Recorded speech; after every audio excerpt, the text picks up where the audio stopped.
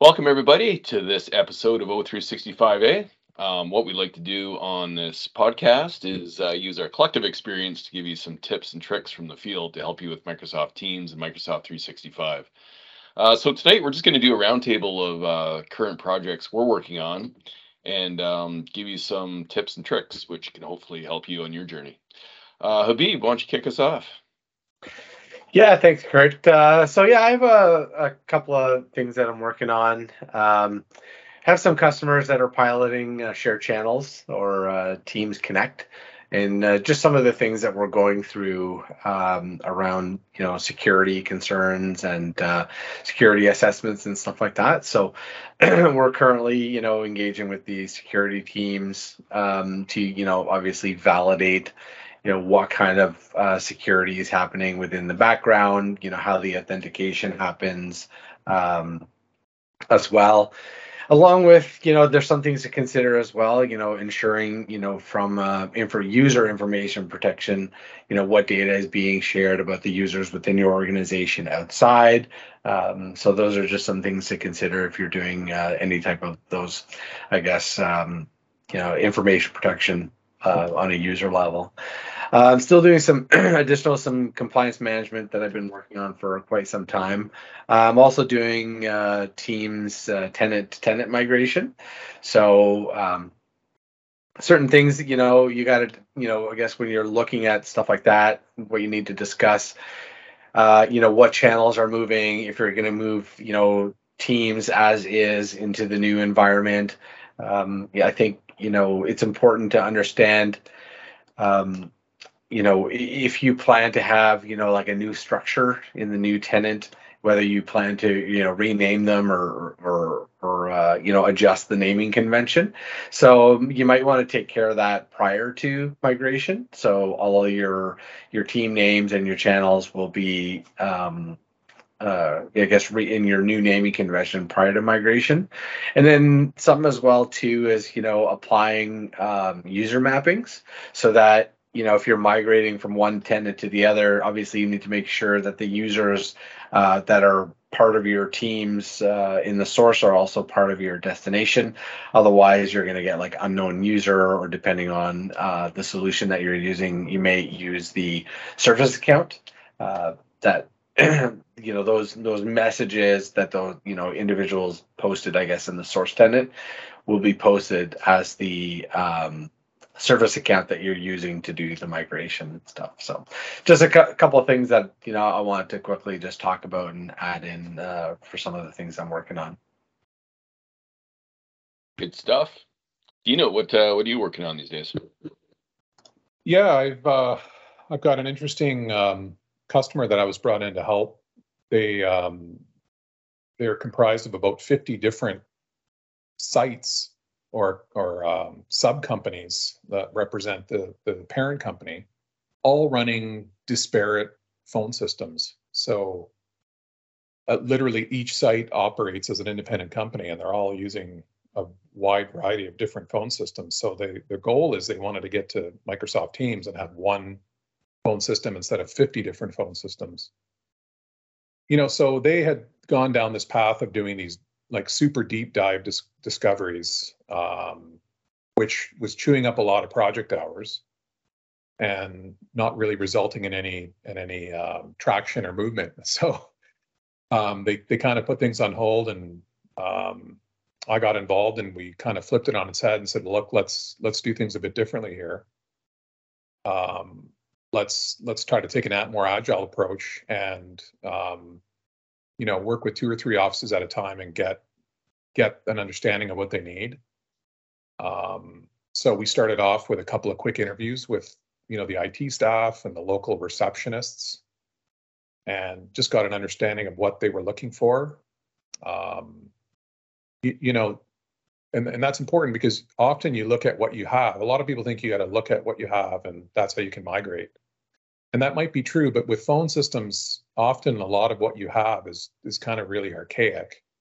And, it's funny, the first few of these interviews that we've had, a lot of the times they start off with saying, look, what we have today is not exactly what we want. So documenting that and trying to replicate it made no sense. So it's kind of been interesting to determine this. So literally, this organization's already running Teams, so they've already been using it for collaboration. So we get started, we get them up and running on a voice pilot where we get everybody, enabled for Teams voice on whatever they happen to be settled on calling plans. We then build out some sort of temporary call queues and auto attendants for them to use and just trial it, so that they've still got their regular phone system, so they're not having to. They can get their feet wet and understand how this is going to work using some new DIDs. And then when they're comfortable, we schedule cutovers and then we flip them over. And on the Monday we follow up with them, make sure that things are working right. If there's any kinks, there's usually a couple things that they say, oh, you know what, let's change this message here or change this option. And just resolve and go from there. So they found that this agile approach is really working well for them after about 2 or 3 iterations at this point. So I've got 47 more to go. So we'll see how it goes. I mean, in terms of recommendations and quick tips there, I think I would say you need a PM to organize all the scheduling, organize all the local contacts. That's super critical. So that just, the technical team can focus on what they're supposed to be doing and creating the auto attendants and call queues, that type of thing. And, I think we're trying to run with 2 to 3 sites at a time. So the planning's going on. We've got a master planning schedule, but then at any given time, we're probably talking to 2 to 3 offices, and they're all at various stages as to when they're going to go, with never more than 1 office on any given Monday that's going to be cut over. You certainly don't want to cut over 2 or 3 offices and all on a Monday morning and find you've got multiple offices and with issues, because then you're just going to be confused as to, you might make more mistakes because you're changing the wrong things. So it's fine to plan 2 to 3 sites deep, but schedule only 1 site per week kind of thing. So that's where I'm at, and pass it back over to you, Kurt. Yeah, well, I've been using Teams as a user to try to manage a project, and I've gone down this road 3 or 4 times before. And depending on the size of the project you have, it's interesting trying to use Teams solely as the one-stop shop for the project management. Because on one hand, Microsoft Teams, as we all know, you can plug in different apps, you can have different tabs, different channels. But I've always sort of struggled with, well, what's the best way to use Teams to set up and manage a project? And having gone through it again on a small scale, some tips and tricks that come to mind. One, almost all project in one shape or form has some static content associated with it. And that can vary from, quick lists to small one-page text documents to a more elaborate wiki type structure where you need to document architecture or describe various things of the project or the system. So I actually had never really truly tried the default Teams wiki app. So I gave it a shot, trying to sort of compare it to Atlassian Confluence, which is a more sophisticated, popular wiki. And I see why people with more advanced wiki needs don't use the built-in wiki app. It's good. It actually works for very basic documentation, but it doesn't have any version control. It doesn't have doesn't track which user changed certain things. The UI is a bit cumbersome. So my recommendation there is use it for a simple structure, simple wiki. But when you need something a little more advanced, you can use many of the third-party wiki tools, and then you can just include them as a tab, assuming that wiki is available through a website. Still in the static content too, a couple other quick options. You can always add a tab and include a Word doc or a OneNote. OneNote can work good because you have the ability to have section groups and different pages. Lastly, on the static content too, you can use lists. There's a list app, or you can just use a loop component, which has a checklist if you just want a simple checklist. Um, on many of the projects I work on, we use Azure DevOps to actually run the projects, the sprints. One very easy integration, you can just add the ADO board as a website and put that in the channel, so it's always there. It's a nice, easy reference for the whole team. There is an Azure DevOps Teams app which helps you monitor, plan, and collaborate. I haven't used it in depth enough to know just how well it works. My initial impressions were it was a bit cumbersome, and I just actually liked including the website to Azure DevOps. Lastly, when it comes to task management, there is the Teams app, Tasks by Planner and To Do, and that allows you to manage tasks individually, which is like the to do part of it, or across your team, which is the old planner capabilities. And I've used it actually quite a bit, and I like it. It's not as full featured or functional as Azure DevOps, but often in projects you have the sprinting, you have the PBIs and the various features. That's Azure DevOps. But if you just need to track high level items, who needs to do what, um, that tasks app can work quite well. And last thing I'll say is if you do have sophisticated project management needs, there's third-party Teams apps available like Jira Cloud and various other ones that you can try out. So hopefully those tips help you get started managing a project in Teams. And Michael, what have you been working on? Yeah, I mean, there always seems to be voice projects in flight. A lot of customers are reducing their footprint in, Cisco Call Manager.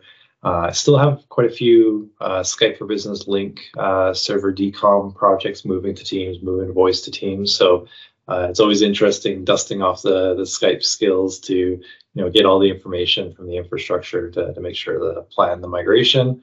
A little harder now with not the greatest hybrid migration experience with the tenant modes changing and stuff like that. Some of the things that come up in some of my voice projects lately is when we're dealing with like Avaya SBCs. I usually see that we have to do a little bit more work on the SBCs to handle transfers, blind transfer, consultative transfers between teams and the Avaya Session Manager or the Avaya PBX. So that's typically a rabbit hole that we go down is, making testing, making sure media goes both ways in those instances. A lot of advanced voice routing projects have started up. So contact center has been definitely on top of mind of a lot of the customers that have been doing voice now for a while and now want to, improve that customer experience. And then I guess one of the bigger projects that I'm working on is for an energy company that has been struggling transitioning from on-prem infrastructure to the cloud, specifically around resource account management. So this is, accounts used for common area phones, accounts used for Microsoft Teams rooms, accounts used just for meeting rooms that are for booking and stuff like that. So we actually went down the path of building a solution for them using Azure services. So we have a static web app, we have Key Vault, we have a provisioning engine done with Azure Functions. So it's interesting to kind of put all these pieces together to kind of automate the system where they were, passing it along between different departments and teams. And a resource account could take weeks or even a month to provision. And so when you have, hey, we're doing 80 rooms in a building, that doesn't really cut it. So it's been a learning event, kind of putting all the pieces in place, dealing with a lot of changes on the PowerShell modules. Exchange PowerShell module is changing. The Teams PowerShell module is changing. The Azure AD module is changing. Stuff around Graph. So kind of following along with all those changes and compliance issues between having three different modules working in sync and detecting errors. So it's been a fun little project to kind of put this together. Very good. There you go. We got migration, voice, PBXs, and project management. All right. Well, hope those tips and tricks help you out, and look forward to seeing you on the next episode. Thank you. Bye-bye. Thanks. See ya. So Dino, on your